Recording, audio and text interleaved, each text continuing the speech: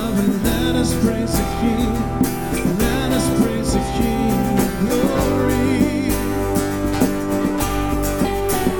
This moment here in our lives, now and forever, we glorify. Holy, holy, God Almighty, all the earth is praising your name. Holy, holy, God of glory, open up the heavenly gates as we bless your name.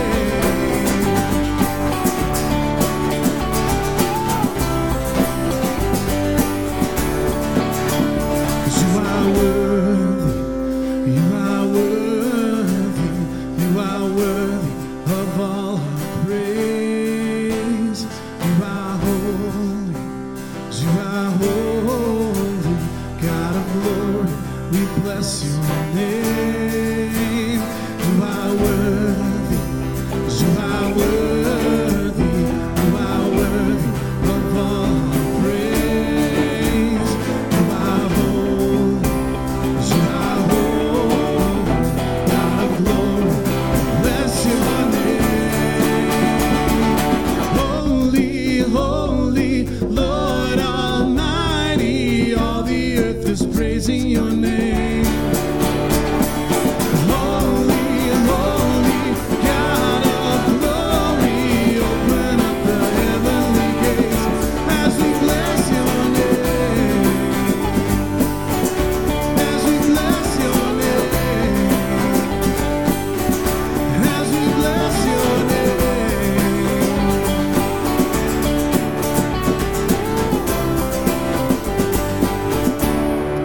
Good morning. Let's pray and let's lift up God's name this morning. Father, you are holy, you are worthy, you're worthy of all of our praise, Lord, and we just thank you so much for coming in so that we can come into your presence, Lord, and where you have said, where two or three have gathered, Lord, we just come in your name that you would be with us, God. And we just, coming from so many different directions, all the chaos, just in the midst of all this chaos, Lord, just calm our hearts. Let us focus on you so that we can experience what you have for us, Lord, because it's important to know, God, that you are our Father, and you are good.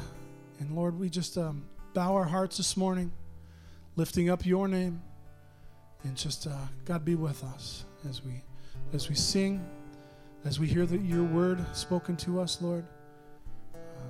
Just come and be with us this morning. We pray these things in your name. Amen.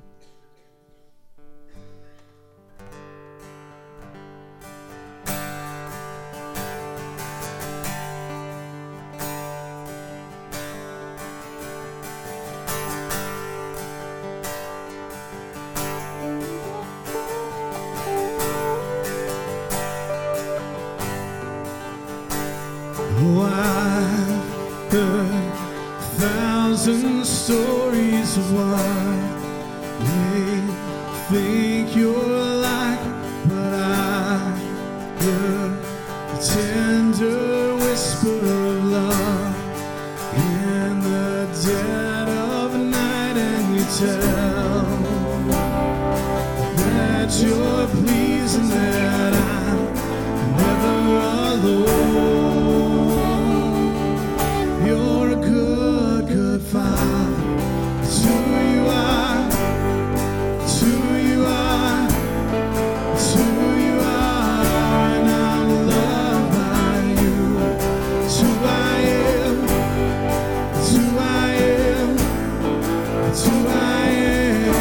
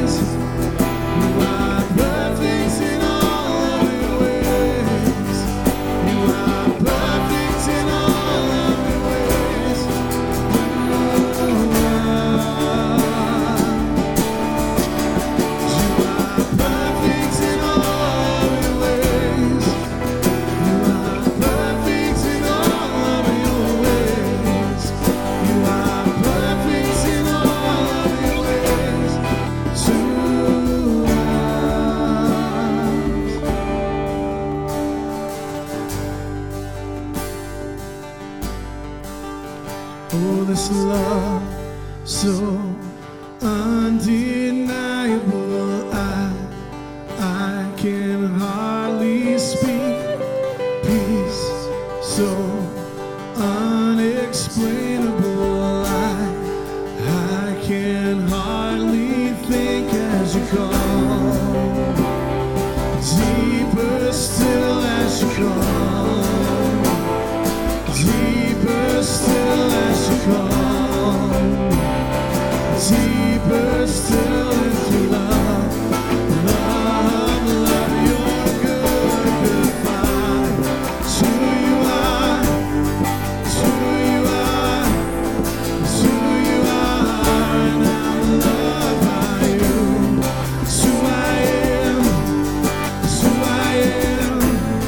It's who I am. You're good, good Father. It's who you are. It's who you are. It's who you are. And I'm loved by you. It's who I am. It's who I am. It's who I am.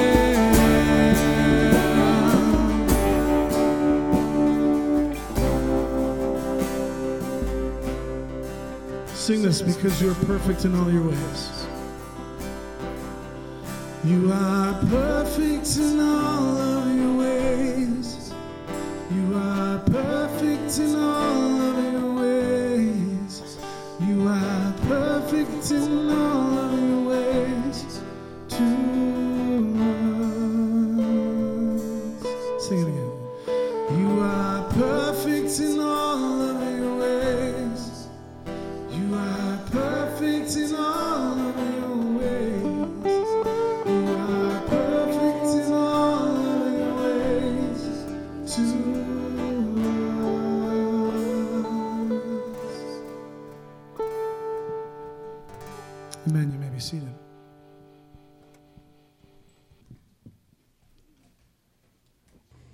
Hi, I'm Eric. I'm one of the pastors here, and I'm just glad you guys are here with us this morning. If you're new with us, we're glad you're here too, and just thankful to be here together. As the ushers, you guys want to come forward, you can hand out these guest connection cards, the booklets here.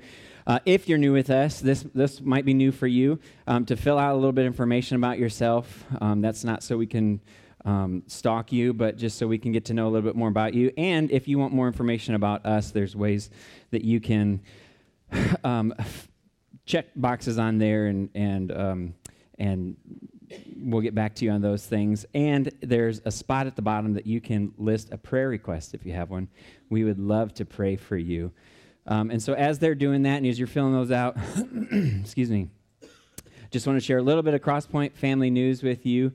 George and Kim Jenkins, just recently, if some of you might be aware that George has been battling a brain tumor for quite some time now, and he has been doing pretty well with it. And just recently they found out that part of the tumor that had been growing near an inoperable part of his brain now has actually grown more. And so we just want to encourage you guys to encourage them, to be praying for them. And I don't believe they're here today. I think they're on a vacation as a family. Cody and Allie Jenkins, that would be their son and daughter-in-law, are also Crosspointers here. And so if you just want to encourage them, if you know them, reach out to them this week. Send them a text message, something in the mail, whatever it is.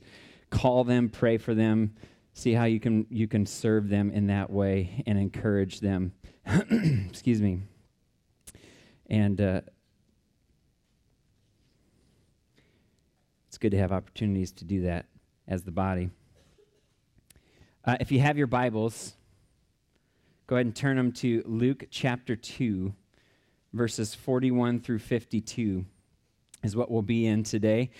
This is the only passage in the Gospels, in Scripture that talks about Jesus' childhood after the first really 2 years of his life on earth. And it's kind of funny because we readily accept the fact that Jesus came to earth as a baby. He was born in a manger. And then we kind of skip ahead and we think about how he was a grown man and he died on the cross for our sins. And yet somehow we kind of tend to overlook this fact that he grew up. somewhere in between there. That he was born as a baby and that he grew into a man. Now, something that we need to understand as we read through this passage today and keep in mind is that Jesus is the God-man. He's 100% God. He's 100% man. He's two natures in one person. Now, if you think of the Trinity is three persons, one God. Okay, and not just the term person's not just being used as like we would use person to person or people, but just that being, the three persons, one God. Jesus is one person, two natures. It's really hard to grasp fully. While he remained 100% God, he took on the nature of a human. It was addition, not subtraction. And so he came to earth and took on this complete nature of a human being. Because he's God, he's sovereign, he's holy, he's perfect. Everything that God is, Jesus is. And because he became man, everything that man is, Jesus is, except one thing. He was sinless. You see, he took on the original human nature, the one that Adam and Eve had before they sinned and the fall happened. And so Jesus came as 100% God, took on the nature of 100% man, and has these two natures about his one person. We could spend a whole series on this topic and still not fully comprehend this.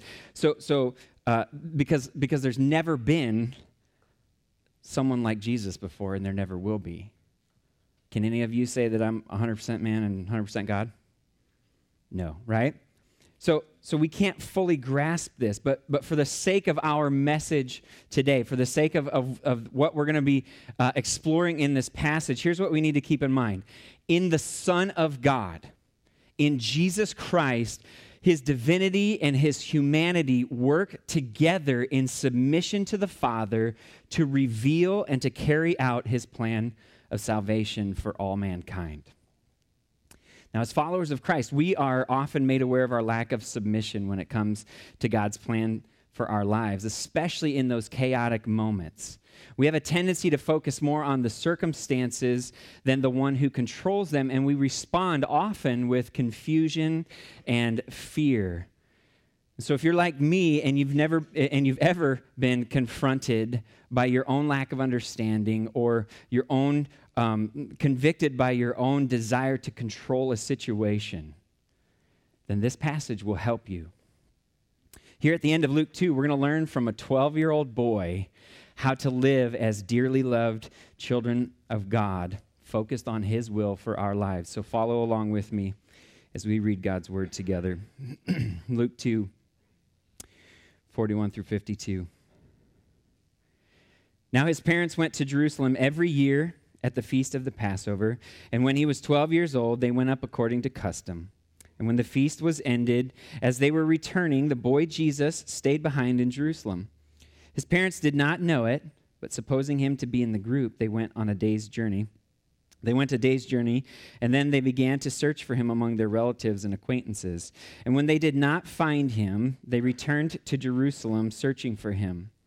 After 3 days, they found him in the temple, sitting among the teachers, listening to them and asking them questions. And all who heard him were amazed at his understanding and his answers. And when his parents saw him, they were astonished. And his mother said to him, "Son, why have you treated us so? Behold, your father and I have been searching for you in great distress." And he said to them, "Why were you looking for me? Did you not know that I must be in my Father's house?" And they did not understand the saying that he spoke to them. And he went down with them and came to Nazareth and was submissive to them. As his mother treasured up all these things in her heart. And Jesus increased in wisdom and stature and in favor with God and man. Let's pray this morning. Father, thank you for who you are.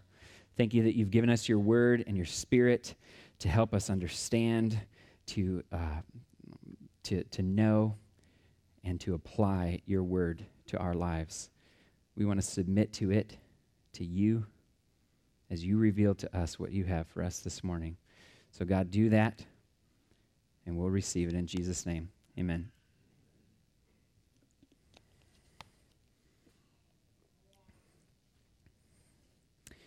We thought we'd lost Layla.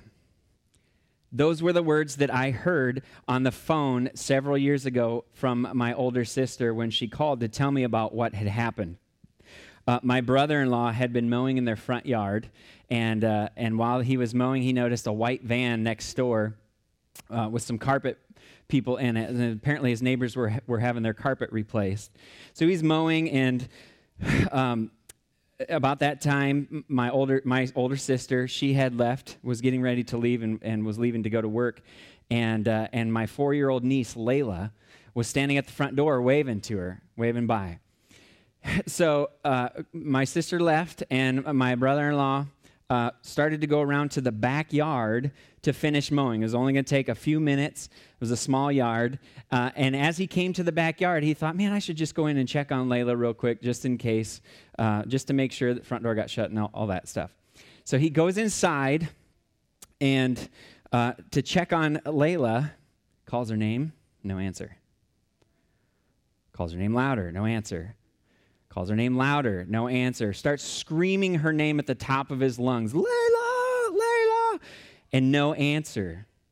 And about that time, he noticed that the white van is now gone across the street. Now, every one of you that is a parent in here, you probably know exactly what the thought that went through his mind was. That she was gone, that they had taken her. And so he called the police, and they came over, and he called my sister, and she came back, and my dad came over, and all these people were in their house, rummaging through things, screaming Layla's name, calling out for her. No answer, no answer, no answer. And my brother-in-law, Dave, God bless him, he's a pastor, but listen, we're people too, okay? He was praying for God to smite those men in the van. God, I know they have her, and you need to just kill them, God, just kill them. Bring her back to me. You know this as a parent, right? And about the time he finished that prayer, just distraught beside himself, he heard a police officer say, "Is this what you're looking for?" And he turned around and to see this grin on this police officer's face, and he was pointing down behind the ottoman in the living room, kind of in the back corner.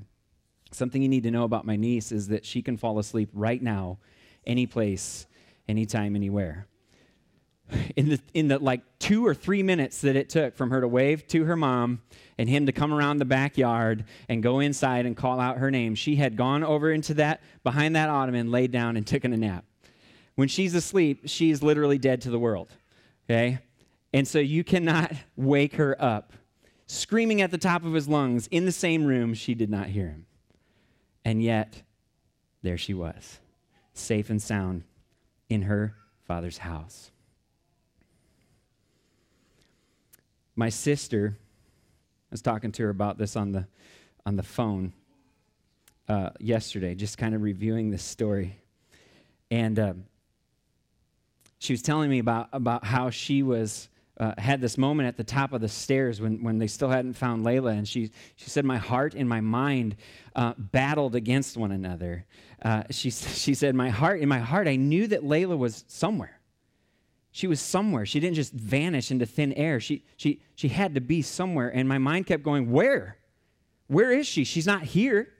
So she had this internal struggle, this internal battle inside herself between what her heart knew to be true and what her mind was trying to convince her of otherwise.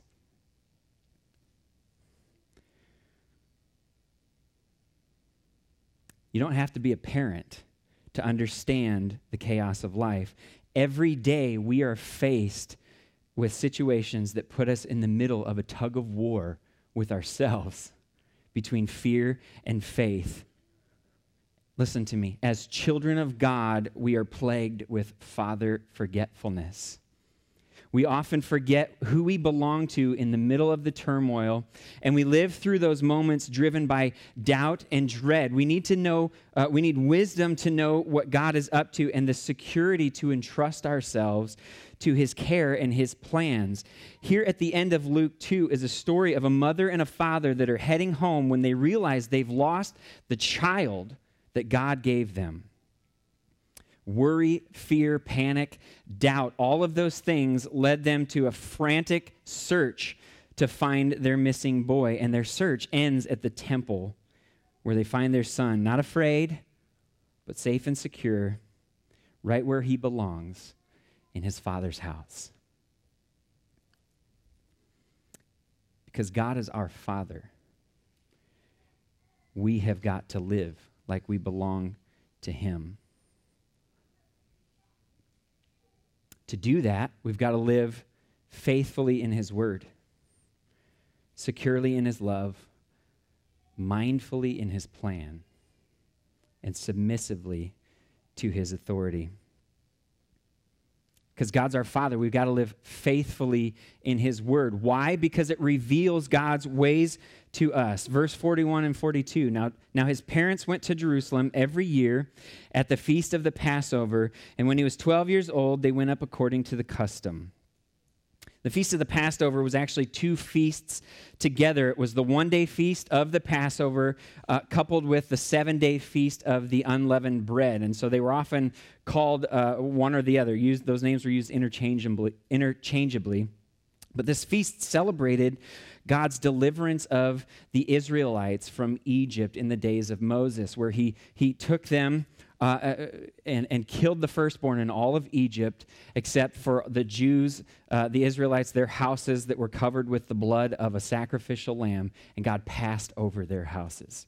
And so the whole nation of Israel celebrated this year after year after year as a reminder of God's faithfulness to them as their Father in heaven, who was drawing them out to be his people. By the time he was 6 years old, a Jewish boy would have learned and begin memorizing the Torah, which is, we know, as the first 5 books of the Bible. Okay, Genesis through Deuteronomy. Many Jews viewed the Torah as a book of rules and laws as more than a book of rules and laws to obey. They studied it to know God and to worship him. They treasured it. And so many young boys at that time, by the time they were about 12 or 13, would have the entire Torah memorized. The first 5 books of the Bible. How you doing on that? Right? By 13 years old. And at 13, this Jewish boy would become what's called a son of the law. He would not only be responsible for knowing the Torah, but at 13, he would be considered an adult and take on the full responsibility, the personal responsibility for keeping its commands and customs, such as coming to Jerusalem for the Passover feast every single year. Now, this account in Luke 2 is the first record of Jesus making this trip to Jerusalem for the Passover. He still had a year to go before he would be considered a son of the law and be required to observe the Passover. In Jerusalem. But the fact that Mary and Joseph brought him a year early just shows how committed they were to the ways of God as a family. In fact, Mary wasn't even required to go every year.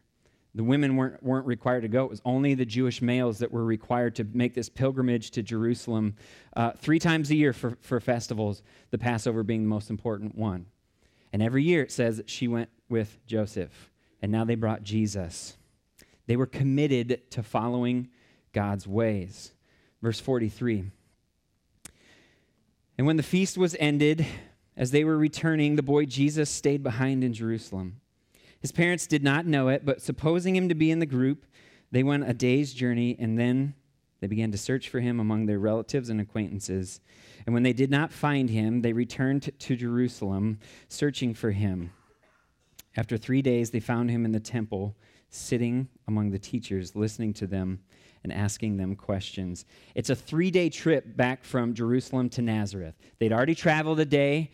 Then they realized Jesus was missing, so they had to travel back a day. And then somewhere on that 3rd day, after searching all over Jerusalem, they finally found him in the temple. Mary and Joseph most likely assumed that in this caravan, they would travel in caravans, the villages would, from town to town so that they could remain safe. It was for a safety reason. And And so in the groups, the kids would play and run around, and they didn't stay just together all the time.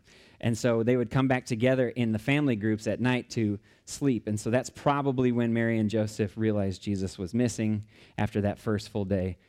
They had to make that trek back another day and then look for him that third day. So they found him in the temple. Now, in the temple courts, it was customary for young pupils to sit at the feet of the teachers and listen to them debate back and forth about how to interpret the law, the Torah. Asking questions would not have been out of the ordinary either, and so that was how they learned. And so you have this interchange between Jesus and the teachers, back and forth of him asking questions and answering theirs. And the central topic of discussion in the temple courts would have been the coming of the Messiah. People were expecting him to come soon. Now, whether Jesus' questions were about the law or the Messiah, the text doesn't tell us. But what we do know is that he sat there, engaged with these religious leaders in the study of scriptures. And about 20 years later, it would be the religious leaders, possibly some of the same ones here, that the fully grown Jesus would confront about their failure to interpret the scriptures correctly. In all their years of teaching what they thought they knew, they had failed to learn the most important thing. John 5:39 and 40, Jesus says, "You diligently study the scriptures because you think that by them you possess eternal life. These are the scriptures that testify about me, and yet you refuse to come to me to have life." You see, the scriptures don't give us life, but they lead us to the one who does. All of the Bible points to Jesus Christ. So we've got to live faithfully to his word because it reveals God's Son to us. Do you treasure God's word, or is it just an afterthought? If every Bible you owned was taken away from you today and you no longer had access to the word of God, would you miss it? How much of it would you be able to remember and live from? How well would you be able to tell others about the Jesus of the Bible? Would it be the same Jesus that you know and the same Jesus that you love? You can't love Jesus if you don't know him. And you can't know him without his word revealing to you who he is. So how do we live faithfully in God's word? Two things. Don't just search for customs. Search the scriptures to learn what is customary for a life in Christ. Hebrews 10:24 and 25 says, "And let us consider how we may spur one another on toward love and good deeds. Let us not give up meeting together as some are in the habit of doing, but let us encourage one another, and all the more as you see the day approaching." Don't give up meeting together. I'm so glad that these seats have people in them. Regularly attending church is not just what you're supposed to do as a Christian. It's vital to your life in Christ. We are the body of Christ. A body part does not survive very long apart from the body. So if you're watching the podcast right now or you're listening to it later this week, I just want to encourage you and challenge you that the podcast is intended for people who can't be here on a Sunday morning. Not for the people who choose not to be. We can't encourage you through a screen and a YouTube channel. We need to see your face. And you can see ours right now. But we need to see you. Encouragement comes when we're together in person with the body of Christ, where we can remind each other of his promises and spur one another on to live for him until he returns. We need to be in the Word together weekly through Sunday morning services and through community groups throughout the week. If you're not in a community group, I want to challenge you to get involved in one. I just so happen to be the community group's pastor. Talk to me afterwards, and we'll get you plugged in. We need to be in the Word daily, learning about Jesus. We have a gospel reading plan. We're in the Gospels for 37 total weeks. We have a gospel reading plan that you can follow along in your Bible together by yourself, however you want to do it, as long as you start to talk about it with someone else eventually. Chapter a day will keep you ingrained in the life of Christ for 37 weeks.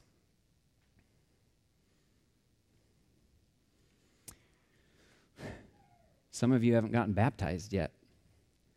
As a believer in Christ, you are commanded to do that. So whatever it is that's keeping you from doing that, I want to encourage you to talk to an elder or pastor, and let's figure that out.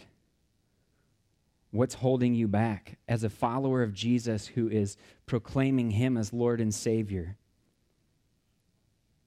Follow that command so that we can celebrate with you and that you can declare to a lost world that you've been changed. Our next baptism date is April 9th. Don't just be present in the body of Christ. Be actively participating in it. As a follower of Christ, you've been given spiritual gifts to use in a way that is meant to encourage, to challenge, and to grow the body of Christ into maturity under the head who is Jesus. God's word instructs you to submit yourself to the leaders of the local church and to contribute to the needs of your brothers and sisters in Christ. Committing to membership in a local church body gives you a way to do that, allows you to do those things and be faithful to what God has called you to do. We have a Discover Crosspoint coming up on April 9th as well. 11:30 to 1:30, lunch and childcare. Those excuses are gone. Okay? We don't want you as a member of our club. We want you to be involved and participating in the body, using the gifts that God has given you. So if you want to find out more about that, you can email Pastor Dave this week or sign up at the Guest Connection Center back there. Here's the second thing. Don't just love the study of the Word. Love the one whom the study reveals. Delight in God through the Scriptures. Some of you may be familiar with a man named George Mueller. He's known for his prayer life. And the way he does that is he prays through Scripture. He reads Scripture every morning until he finds something that he can praise God for. And then something that he can confess and just lay that before the Savior. Something that he can thank God for.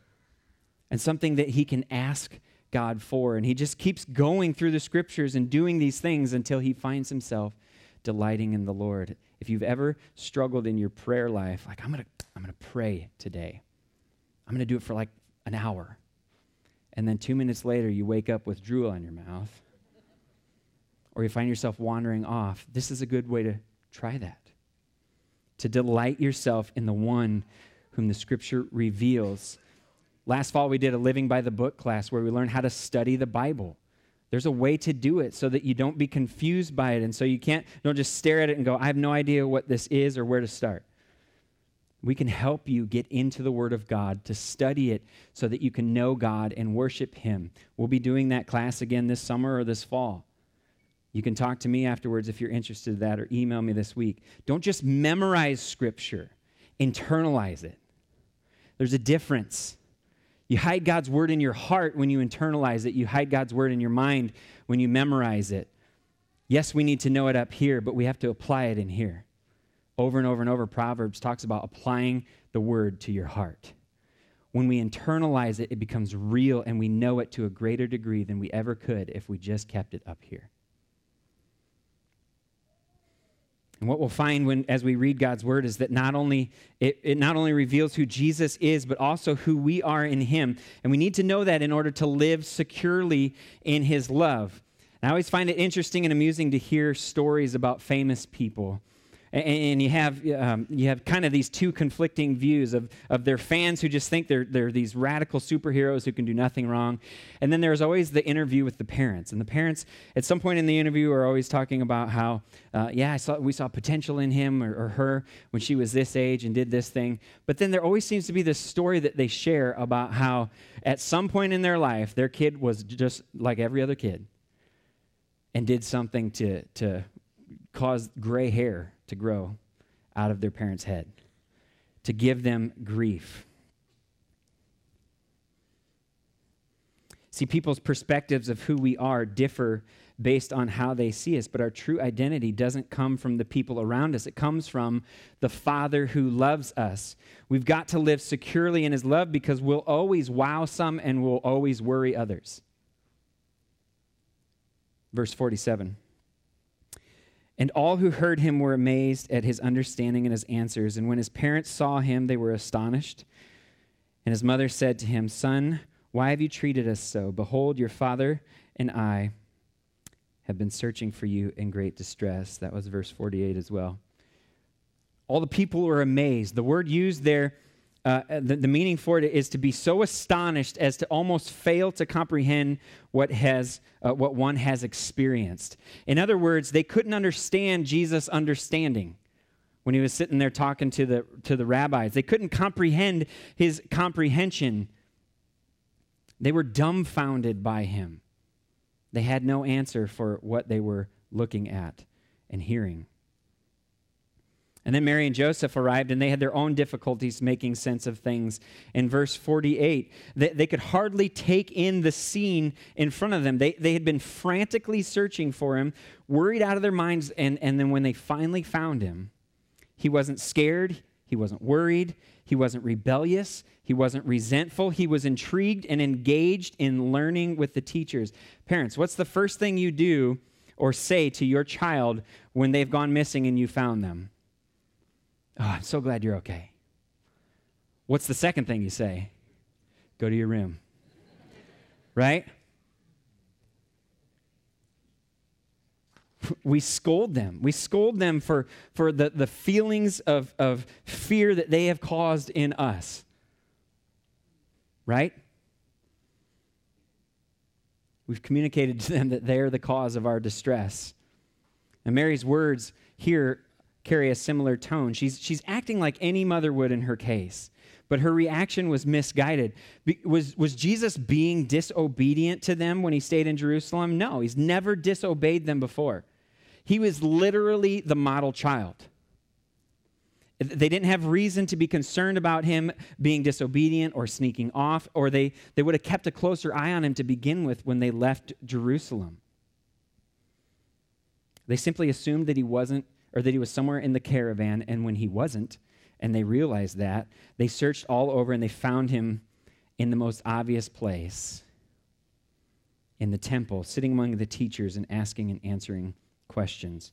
And then Jesus responded to Mary's questions with questions of his own. Verse 49. And he said to them, Why are you looking for me? Did you not know that I must be in my Father's house? See, in that moment when Mary is in mom mode, she calls Jesus her son, and she refers to Joseph as his father, which all of those things are true. But she was a little short-sighted in that moment. She was Jesus' mother, and Joseph was his earthly father, but she was not thinking clearly because of the fear and panic that was still in her heart. But Jesus was, and at 12 years old, he clearly knew that he was the Son of God. His parents had been looking for him so that they could take him home, but he knew he was already in his Father's house. These are the first recorded words of Jesus in Scripture, and they reveal an amazing truth. He's growing and learning in his human nature, and he had a profound awareness of his divine nature. He knew that though he was born on earth, he came from above. Jesus wasn't swayed by the accolades of the crowd or shaken by the agony of his parents. He was powerfully aware that he was the Son of God. Later in his life, it was this truth that would allow him to remain secure in his Father's love and carry out his mission to the end. When Jesus was baptized at the beginning of his public ministry, the Spirit of God descended upon him like a dove, and the Father spoke from heaven, saying, This is my Son, whom I love, in him I am well pleased. When Satan tempted Jesus in the wilderness, he tried to convince Jesus otherwise. 2 out of the 3 temptations started like this: if you are the Son of God. Then again, when Jesus was on the mountain of transfiguration, the voice of the Father spoke from above and said, "This is my Son whom I love. With him I am well pleased. Listen to him." And then the high priest accused Jesus of blasphemy for claiming to be the Son of God. And then when he hung on the cross, the people stood below mocking him and told him to save himself if he was the Son of God. But because he's God's Son, Jesus did not come down off of that cross. Instead, he showed the full extent of God's love for us when he died in our place, was buried, and then rose again on the third day so that any who call on him, any who believe in his name would be given the right to be called children of God. How great the love the Father has lavished on us, that we should be called his children, and that is what we are. So how do we live securely in his love? First, you need to let his word tell you who you are. Write these down. Go home this week and read Ephesians 1 and 2, Colossians chapter 2, Romans 5 through 8. Ephesians 1 and 2, Colossians chapter 2, Romans 5 through 8.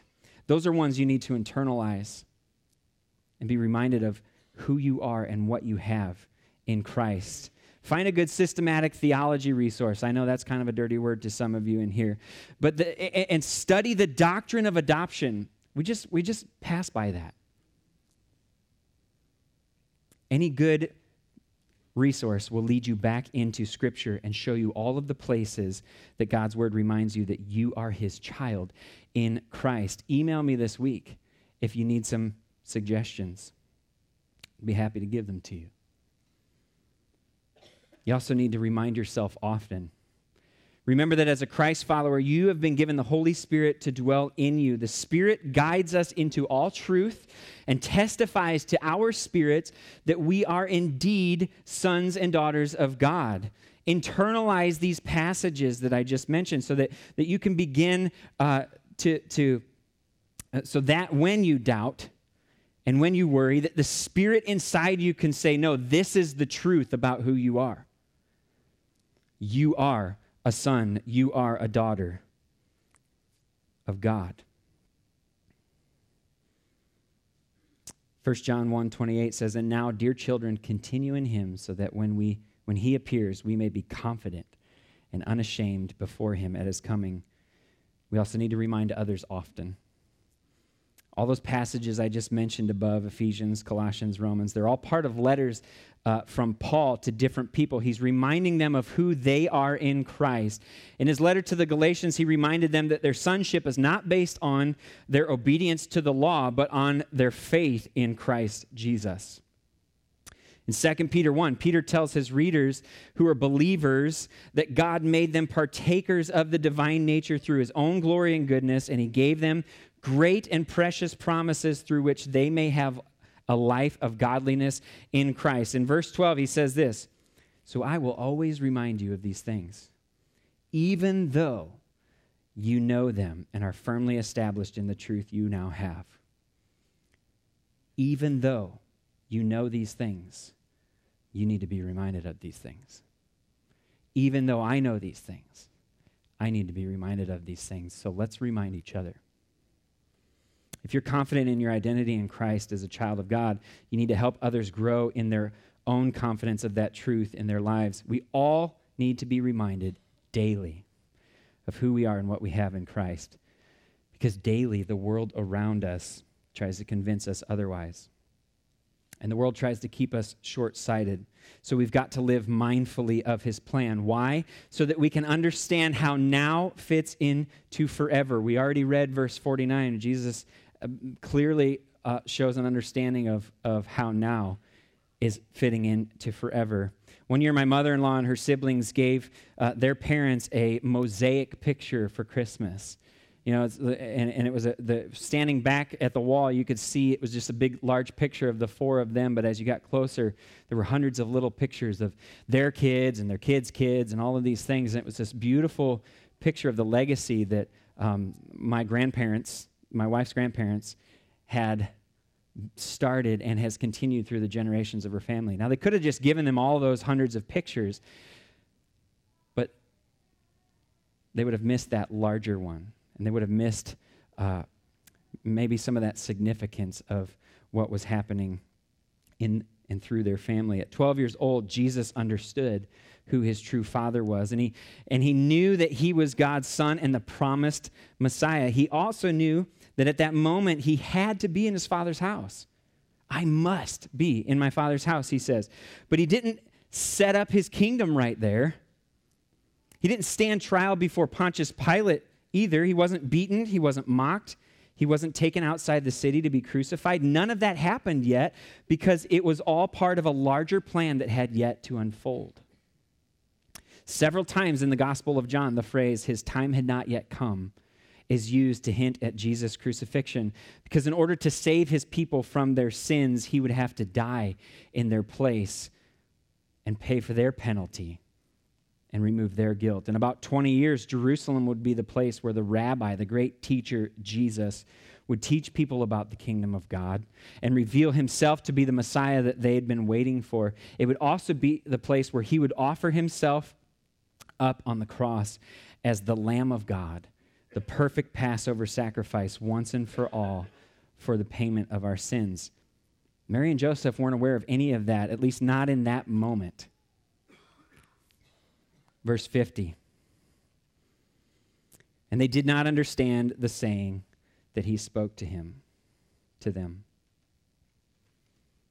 They were short-sighted.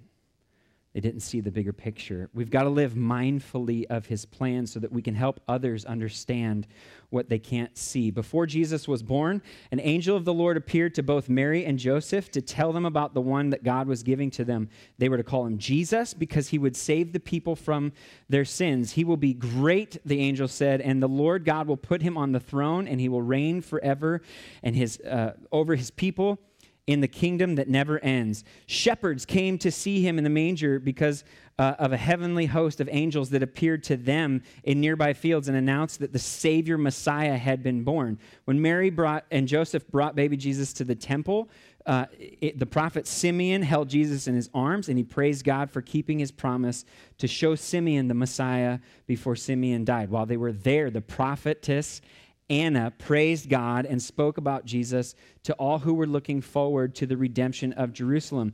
Wise men came from the eastern lands to worship the one born King of the Jews and to present gifts to him. An angel of the Lord appeared to Mary and Joseph and warned them to take Jesus and flee to Egypt because King Herod was coming to look for him to try and kill him. And all of this happened in the first 2 years of his life. There's a 10-year gap between that and the next time we hear about Jesus here at the end of Luke chapter 2. During that time, he grew. He became strong, and he was filled with wisdom, and the favor of God was on him. But his childhood up to that point was probably a normal one. Like any other childhood, at least from what Luke's gospel reveals, there were no more angels. No messenger of God came to Mary and Joseph on their way home to tell them that they forgot their son.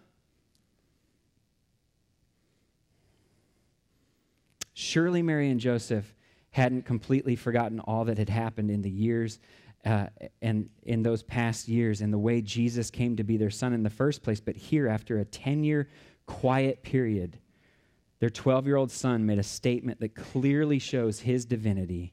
And instead of connecting the dots, they did not understand what was spoken to them. So how do we make sure that we keep an understanding of the greater picture? We need to back up every once in a while and take a look at the overarching story of Scripture. That's why I love that we're going through this gospel project together.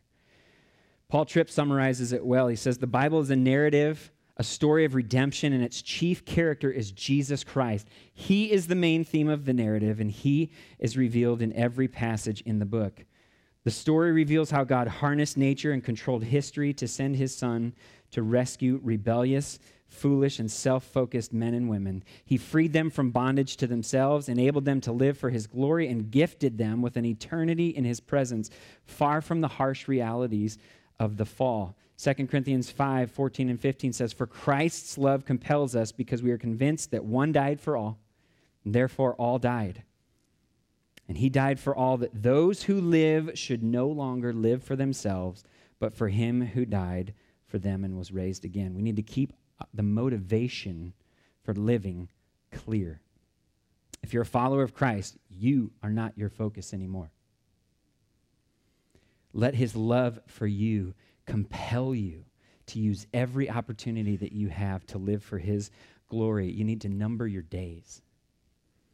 Psalm 90, verse 12 says, teach us to number our days so that we may gain a heart of wisdom. Remembering how short life really is will help you prioritize the time that God has given you. Your calendar will become his calendar. Now, that doesn't mean that you can't fill it with your kids' sports schedules and family vacations or work meetings or school activities. What it does mean is that as you do those things, you begin to ask questions like, how can I make a gospel impact as I sit with other parents at my daughter's game? How can we as a family show the love of Jesus to all the people who serve us while we're on vacation? How can I work on this office project as if working for the Lord and not for man? How can I honor my teachers for God's glory at school today? Look at your calendar this week and fill it with the gospel of Jesus Christ. Keeping the gospel in view gives us joy and obedience to what God has for us. He has things for us to do as his children, so we've got to live submissively to his authority. In what? In the big and the small things. Verse 51. And he went down with them and came to Nazareth and was submissive to them. And his mother treasured up all of these things in her heart. Jesus said, I must be in my Father's house. Another way to phrase that phrase can be translated as, I must be about my Father's business. He had important things to prepare for, but listen, none of those important things would have mattered if he hadn't gone back with his parents right then and there. If Jesus hadn't obeyed his parents right then and there, he would have broken the fifth commandment and sinned. And if he had sinned, he wouldn't have lived a perfect life of righteousness. If he hadn't lived a perfect life of righteousness, then he wouldn't have been a perfect, spotless sacrifice for our sins, and he wouldn't have been able to take our sins upon himself on the cross and give us his righteousness instead. If Jesus hadn't submitted to his parents right then, he wouldn't have submitted to the will of his heavenly Father. He wouldn't have become the Savior. He would have needed one. But he did obey. He kept the commandment and he perfectly fulfilled every other command that God's law required. Philippians 2 says that Jesus humbled himself, took on the nature of a servant and became obedient to death, even to death on a cross. In John 8:29, Jesus said, the one who sent me is with me. He has not left me alone, for I always do what pleases him. In John 17, Jesus prays to the Heavenly Father shortly before he's arrested and crucified. And in verse 4, he says, I have brought you glory on earth by completing the work you gave me to do. 2 chapters later, as he hung on the cross, Jesus' final words before he died were, it is finished. From his words in the temple to his words on the cross, Jesus' business was to do the will of his Father. From the simple commands to the most difficult ones, he kept every single one of them. Verse 52.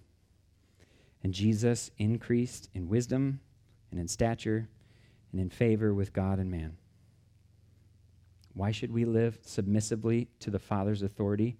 So we can grow in his grace. Again, here we have a reminder that Jesus grew. It may be still difficult to grasp, but that's what it says. One commentary author put it this way. He said, Jesus continued to grow, not as we do sometimes, from sinfulness to obedience, but he moved from faith to faith, from grace to grace, from strength to strength, from obedience to higher levels of obedience. Because he increased in his understanding and knowledge of what God had called him to do, he had a greater capacity for deeper levels of obedience. Sometimes we are called to obey in deeply difficult things. And while we're in the midst of those things, it can be hard to see God at work.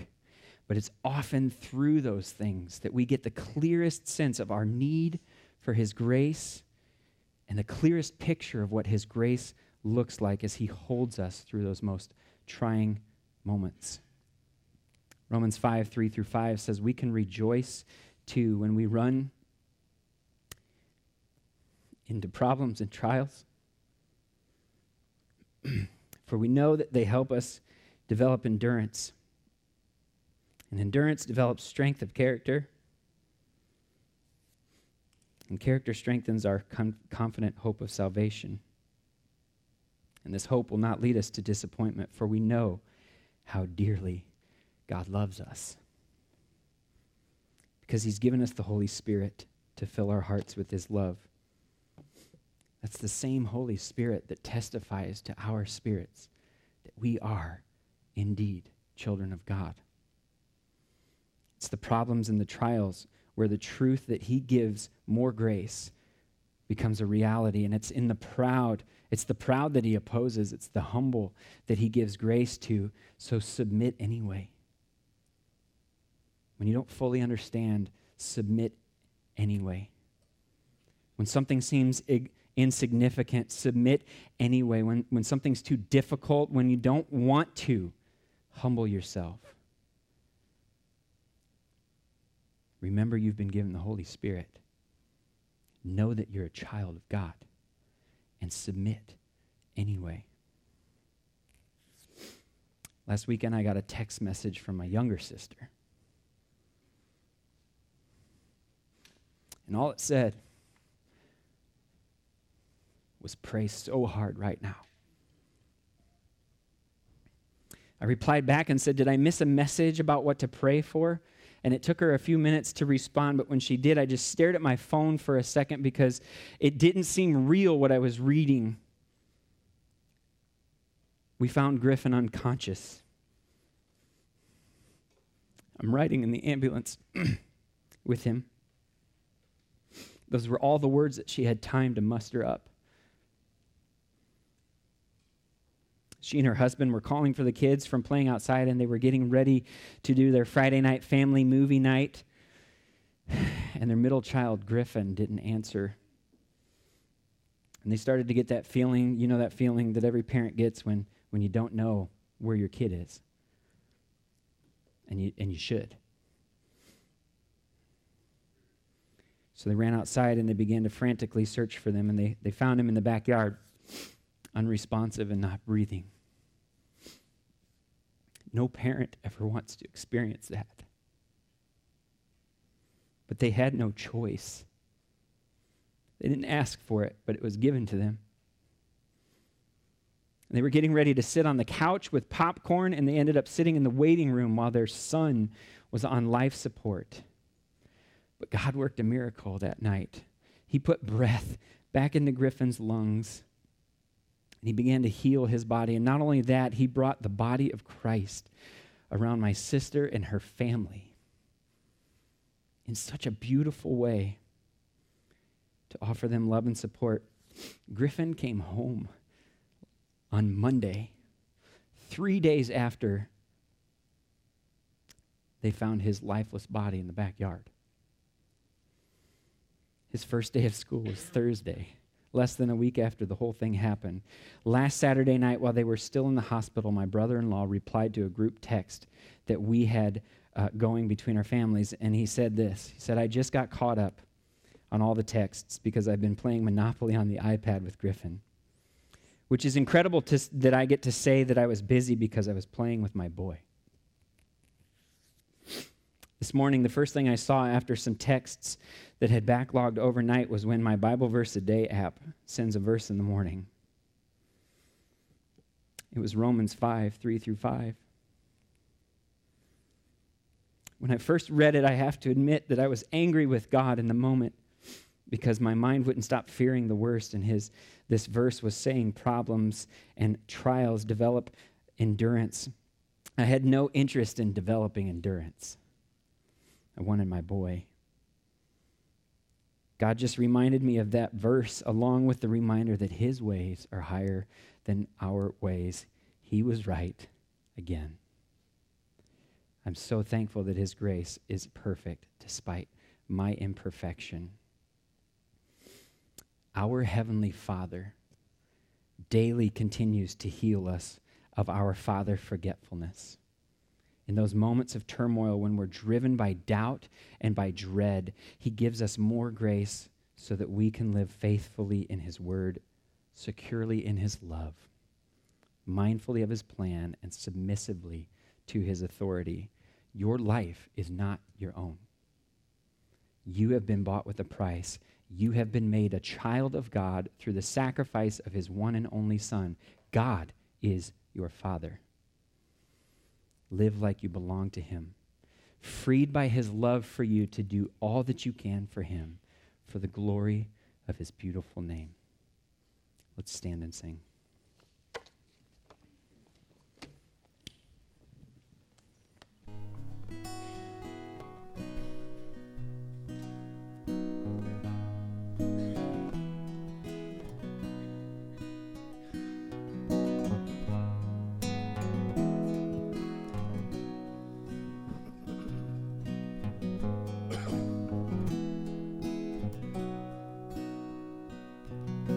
Here's my heart, Lord.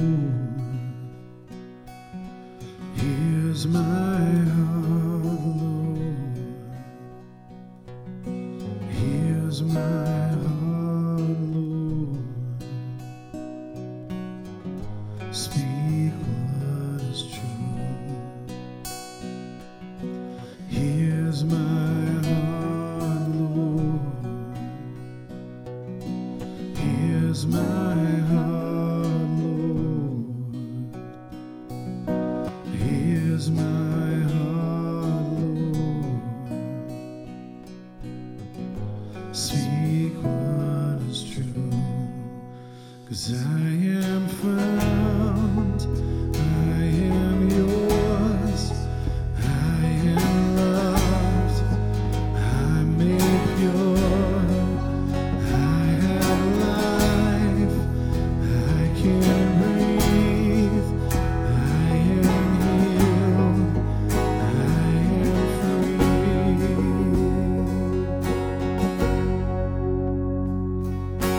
Here's my heart, Lord. Here's my heart, Lord. Here's my heart, Lord.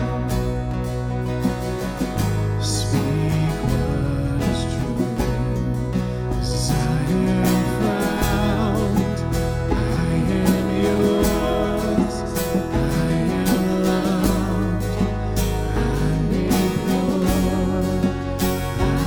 have life,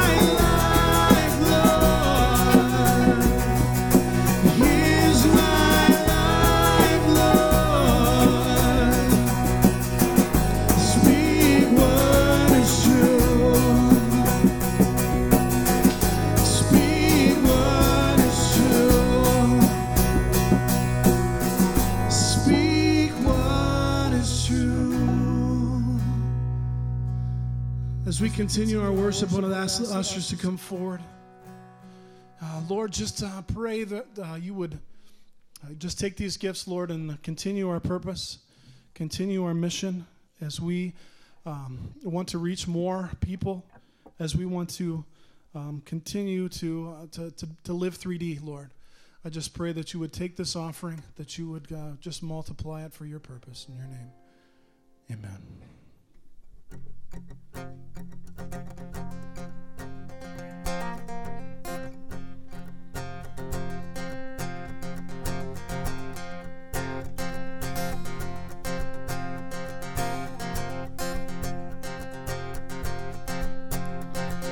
Jesus, let your kingdom come here.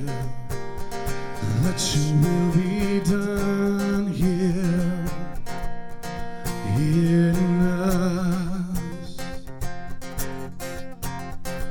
Jesus, there is no one greater.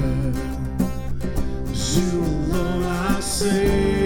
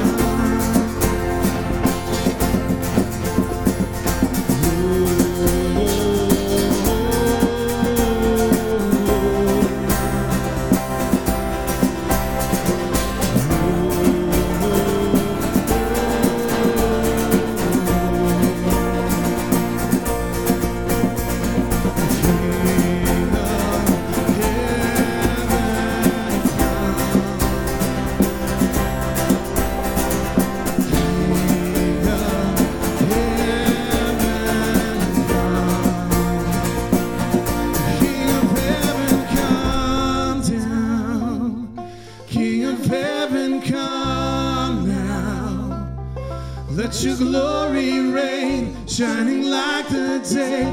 King of heaven come. King of heaven come now. You will stand against us. You are strong to save in your mighty name. King of heaven come. King of heaven. King of heaven come down. King of heaven come now. Let your glory reign, shining like the day. King of heaven.